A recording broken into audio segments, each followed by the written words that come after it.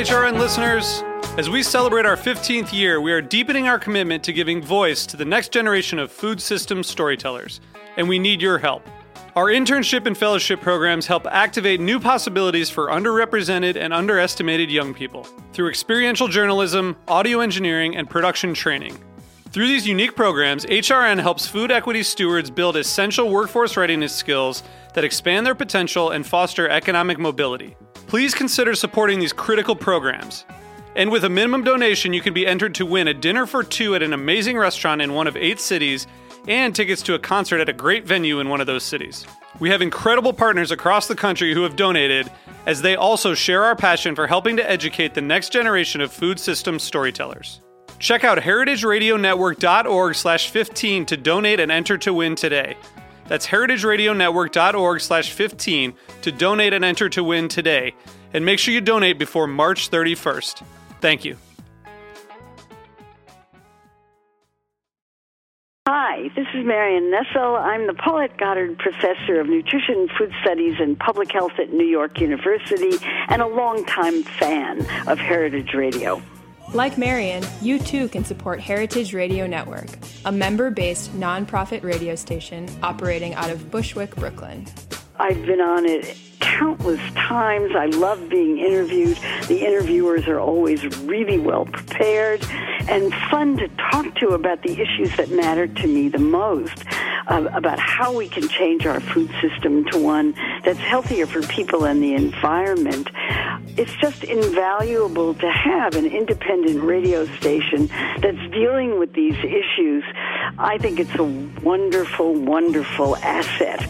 Support Heritage Radio Network by becoming a member today. Go to heritageradionetwork.org and click on the beating heart to donate. Today's program is brought to you by Heritage Foods USA, the nation's largest distributor of heritage breed pigs and turkeys. For more information, visit heritagefoodsusa.com. This is Sherry Bayer from All in the Industry. You're listening to Heritage Radio Network, broadcasting live from Bushwick, Brooklyn. If you like this program, visit heritageradionetwork.org for thousands more.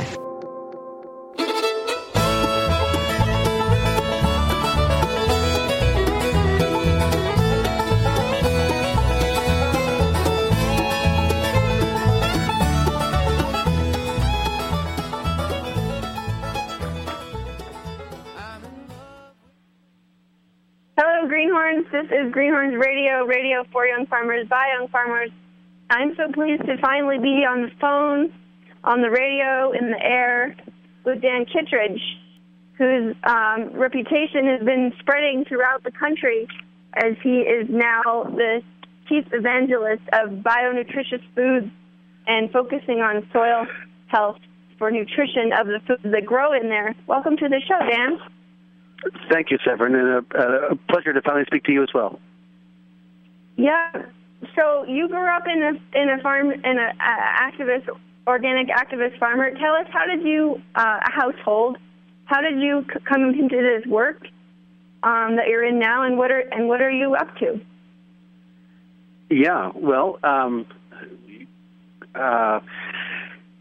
my parents were back to the landers to some extent, I suppose. They were community organizers in the 70s in Boston, in Dorchester, where I was born. My mother grew up on a farm in Illinois, and the story goes she told my father that the kids were going to be raised on the land, and he could come along if he wanted to. They proceeded to save up some money and buy a piece of land in central Massachusetts. It was a field and some forest, and they built a house and had a homestead. Were certified organic in the mid '80s. Started farmers markets in the '80s. CSAs in I think first CSAs in the late '80s, early '90s. Passive solar, wood stove, root cellar, the whole shtick. They were, not good enough farmers to make a living doing it, and basically made their living running an organization called NOFA, which people in the Northeast are familiar with. My mother's the executive director of the state chapter, and my father's the editor of the Natural Farmer, which is the journal. So, yeah, steeped in the organic movement, I suppose, as a background.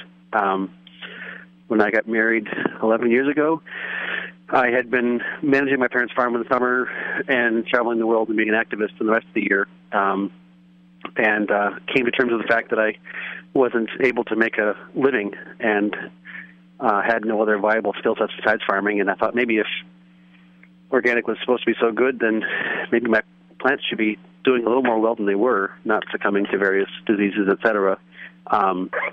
And so, started to, from a very self-interested perspective, try to understand how to be a better farmer so I could make a living and not have to work all the time. I like farming, but I don't like working all the time. I did enough of that as a kid. So, started researching and reading books and going to conferences. I got involved working for an organization called Remineralize the Earth. Went to the acres conferences, went to, see 3-day seminars and started practicing and, came to a place where as a farmer I could make, more money working less, have my potatoes not edible to Colorado potato beetles, and flea beetles don't eat my brassicas. And I just, the healthier your plants are functionally, the more productive they are, and the lower your cost of production is. And that correlates actually with flavor and aroma and nutritional value. So there seems to be a really nice nexus point there where working coherently with the land, growing healthy plants actually gives you a better living and actually can heal people and, do all the other cool things like sequester carbon and obviate the need for agrochemicals and pharmaceuticals. And, the implications of growing healthy food are really exciting, and my activist sort of streak gets really worked up talking about all this kind of stuff. So I like to say I make enough money farming that I only have to work half time, and so I spend the rest of my time running an organization called the Bionutrient Food Association. I think we're 6 or 7 years old. It's an NGO, 501c3 nonprofit, and our objective is to increase quality in the food supply. We understand that by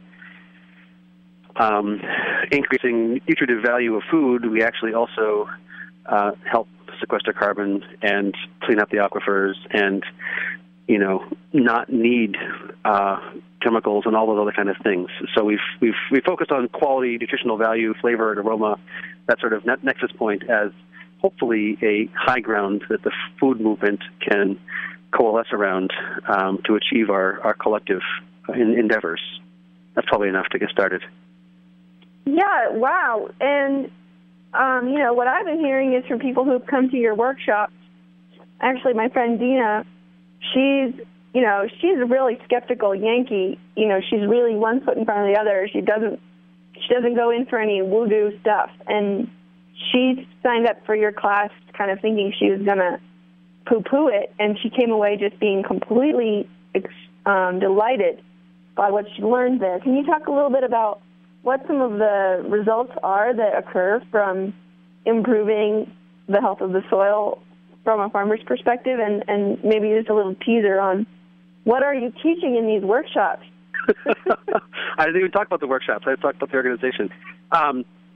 So the core of the organization has been really grassroots, word of mouth, spreading of our 2-day course, which is, we walk people through the growing season and sort of say, from a really practical standpoint, for starters, how do plants grow? How do they evolve? Do you want to go into agronomy, or do you want to talk meta strategy and stuff like that? Where do you want to go with this conversation? You can do some agronomy. I think agronomy sounds like a good plan. Yeah, I like to start with photosynthesis in the leaf, and everybody knows that leaves are green because they're full of chloroplasts, and in the chloroplasts we have this process by which carbon dioxide and water and sunlight get converted into sugar and oxygen, and the oxygen is off-gassed into the air and we breathe it, and the sugar in nature, in healthy plants, a majority of it is injected into the soil. It's not used by the plant to grow its body. It's actually injected into the soil to feed bacteria and fungi, because in nature there's no fertilizer, and plants have evolved the capacity to feed themselves by feeding the soil life, and the soil life is the ones who can go out and solubilize the nutrients and do all kinds of other cool stuff and functionally feed the plant. And so if you understand that and you can create the environment where that will occur, then you can stand back and let the soil life do your work for you, growing your plants. You lower your need for inputs or remove it pretty much over time. And yeah, I mean, there's all kinds of biochemistry we can go into where healthy plants have these compounds in them that make them indigestible to insects, and make the cell walls impenetrable to fungal infestations, et cetera, et cetera, et cetera. So, if you had a flesh-eating fungus, or I like to say, if I was raising chickens and they had a flesh-eating fungus, it would be unethical for me to slaughter them and sell them. I would never do that. But we have cucumbers that have powdery mildew, or summer squash that has powdery mildew, that is basically a flesh-eating fungus that we as farmers, in good conscience, harvest and sell. If you're being eaten alive by a flesh-eating fungus, that's a sign of very poor health. We don't think about it when it pertains to plants, but we understand it intuitively as it pertains to animals. If you were being eaten alive by maggots, that would be a sign of something being wrong. When your potato plants are being eaten by Colorado potato beetles, they're functionally being eaten alive by maggots. That's nature telling you something if you don't listen.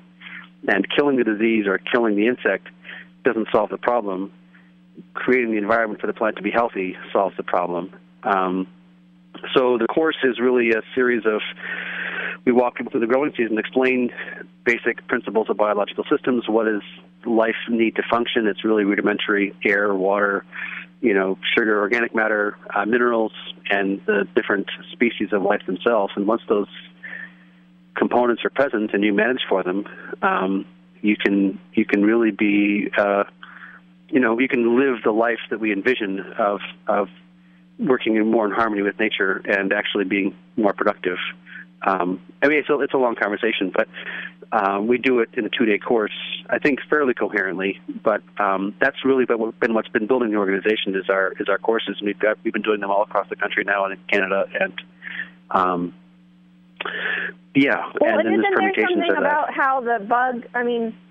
Isn't there something about how the bug or the flesh-eating fungus, the pest pressure, is exerting itself against the genetics of the plant, and the plant has to respond and actually produces alkaloids and polyphenols and all sorts of fuzzy-wutsies that have names I can't remember that ultimately result in better nutrition for the human. Like, you don't want some lazy lettuce that never had to deal with anything in its life. You'd much rather eat kind of like a lumberjack-type lettuce or a coal miner lettuce that's had a lot of stress.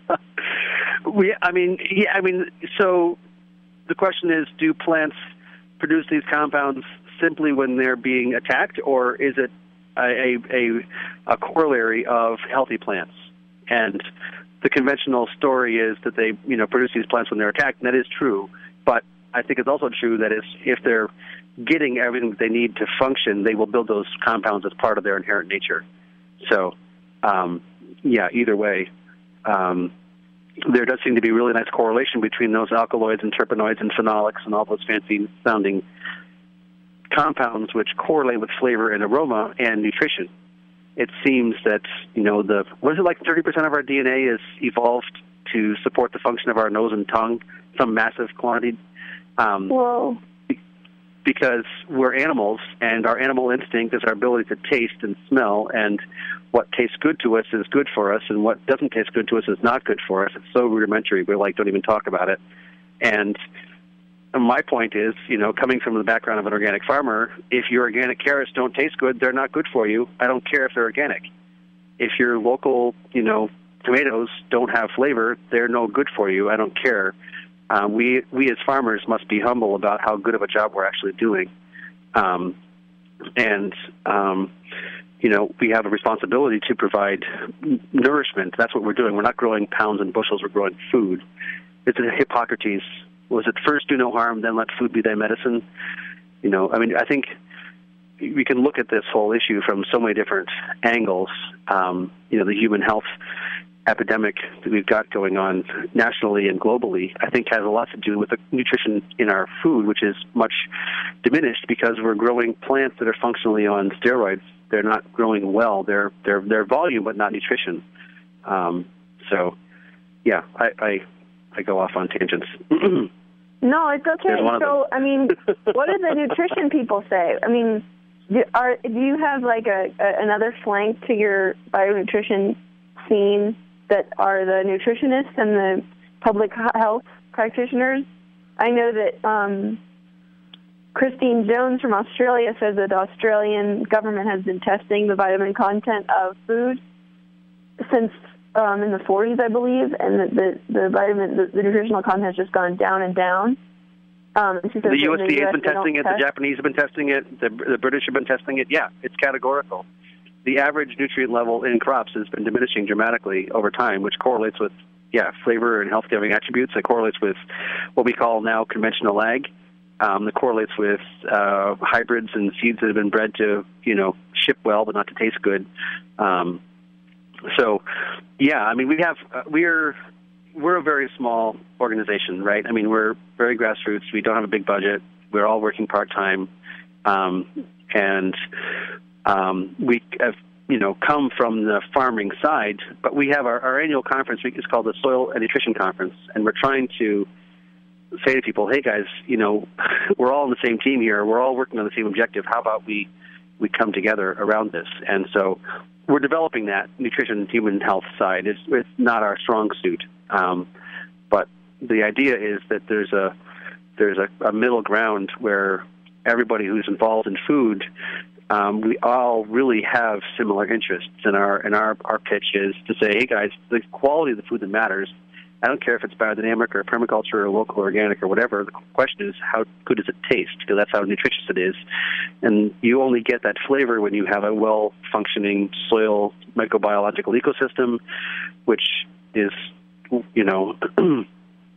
says you can't use sides. When you use sides and you're killing things, and you don't get the flavor. So we have this fantasy, which may come to pass sooner than later, which is to give consumers the ability to test quality at the point of purchase, whether it's a grocery store or farmer's market or whatever. You can literally flash a light at a cucumber, and it'll tell you the relative nutrition in it. You can, 3 bags of carrots to choose from in the grocery store, flash a light, first one, crap, decent, and you choose a decent bag of carrots off the shelf. And Wait a minute. If we can use economic incentives, economic leverage, we can actually turn a lot of things around real fast. And we're not fighting anybody. We're just using people's self-interest. Wait a minute. Wait a minute. Where does who has that machine, and what is it looking There's at? various of them in development. Spectroscopy is the sort of the science. But, everything in chemistry is a vibration in physics. Oh, yes, that's what the public labs are doing. They're using spectroscopy. It's like an older... Various people are working on this. Yes. They're basically looking at the way that the light refracts through the different compounds. Well, basically every element has a vibratory frequency, and every compound has a vibratory frequency, and the bonding angles, and you can go into physics, but functionally you can flash a light at something, and based on reading the light that bounces back, you can see what it is. Wow, and can you imagine when the hot, angry mess, when all the moms are discovering what percentage of the food has got glyphosate on it and has got systemic... And I don't even talk about toxins because I'm actively trying not to fight or say bad things. I'm only talking about nutrition. But, the hot, angry mess when you realize how devoid of nutrition your organic carrots are. Really, we're just trying to focus on the solution, which is if you can choose quality, imagine going to the farmer's market and flashing a light at the tomatoes and choosing which farm to buy from based on which tomatoes have the best flavor. Holy smokes. Well, and the thing is that those people with those funny watches, those eye watches and smart readers and everything, those are the people who are going to be buying those little sensors first. And those are people who are top dollar spenders. Although and they're going to have to get out of their bed a couple hundred bucks for a consumer. It's not like it's going to be totally expensive. But think about. I mean, we talk to Whole Foods, talk to Trader Joe's, talk to whatever your supply chain people are, and they don't want to be caught with their pants down providing crops that are subpar. So they're going to push their growers to grow healthier, more nutritious crops. We can use economic self-interest to facilitate carbon sequestration, to facilitate all these systemic solutions we're looking for. I didn't talk about the carbon piece. I referred to it 3 or 4 times. When you have healthy plants making sugar and injecting it into the soil, they're taking carbon out of the atmosphere and putting it into the soil. If you talk to Christine Jones, we can sequester 0.5% organic matter per acre per year simply through that process. And you do that out on 6.5 billion acres of land on the planet, and you can sequester 120 ppm CO2 in like 3.5 years. It's ridiculous. We can solve problems through eating food that tastes good. That's the upshot. We don't need to fight people. We don't need to talk trash. You remind me a lot of Doran Cox. Doran Cox. Farm Hack. Yes. He and I have spoken. Okay, good. So let's talk about when is your next workshop, and how do people who are interested to get on board do so? I'll be in Burlington, Vermont tomorrow. I'll be in Michigan in a couple of weeks. I'll be in California in the middle of June.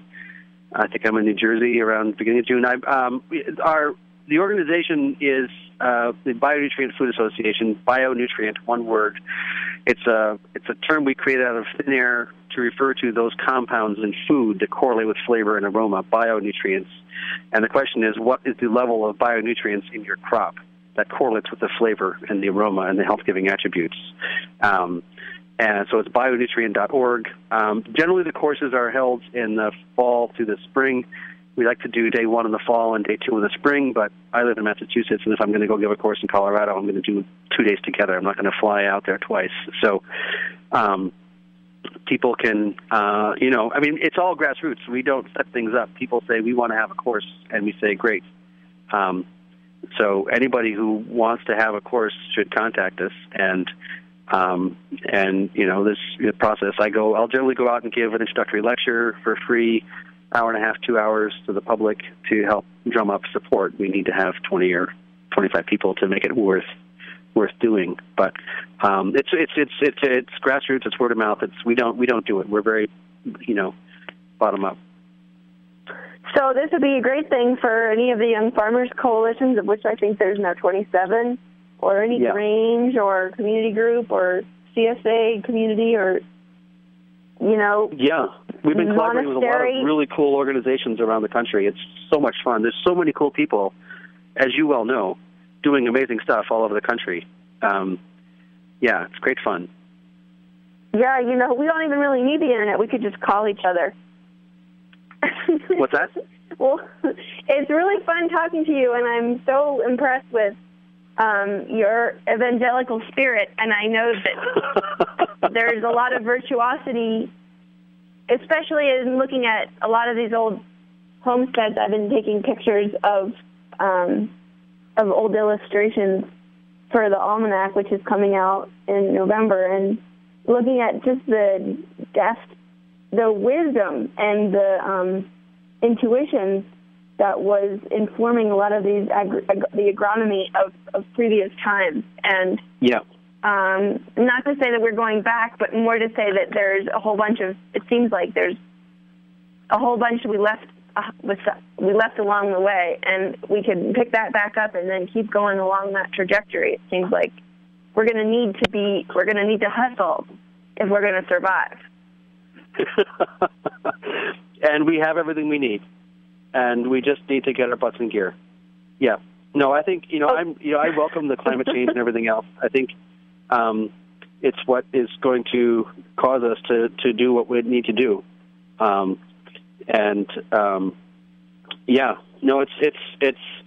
It's totally exciting. It's totally exciting, and this is the phoenix that's going to rise from the ashes of the old system. As far as I'm concerned, I think the homesteading lifestyle is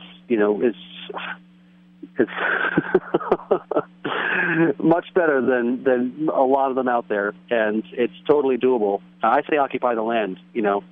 get out of the system and occupy the land. And the issue is that a lot of people don't have farming in the last couple of generations and don't have a lot of the practical skills. So how can we support that through demonstration sites and events and videos and conferences and logistics and all that kind of stuff? So that's really what we're trying to do organizationally is provide that support for people to get into farming, but do it intelligently and set the stage for success through working strategically with nature. Well, there you go, working strategically with nature in these times. Thank you, Dan. Thank you all. And please keep in mind that as you're pursuing your pursuits, the many ways in which your observations of this year and next year can inform the direction that your agronomy proceeds in. Please keep a journal, everybody. Notice when the things are happening. When are the buds breaking?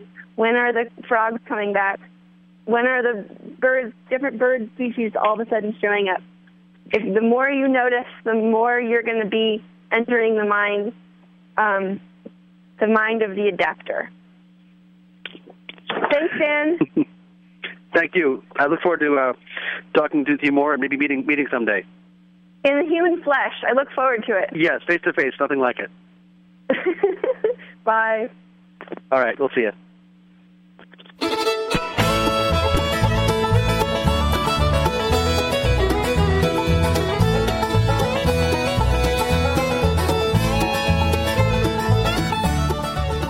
Thanks for listening to this program on heritageradionetwork.org.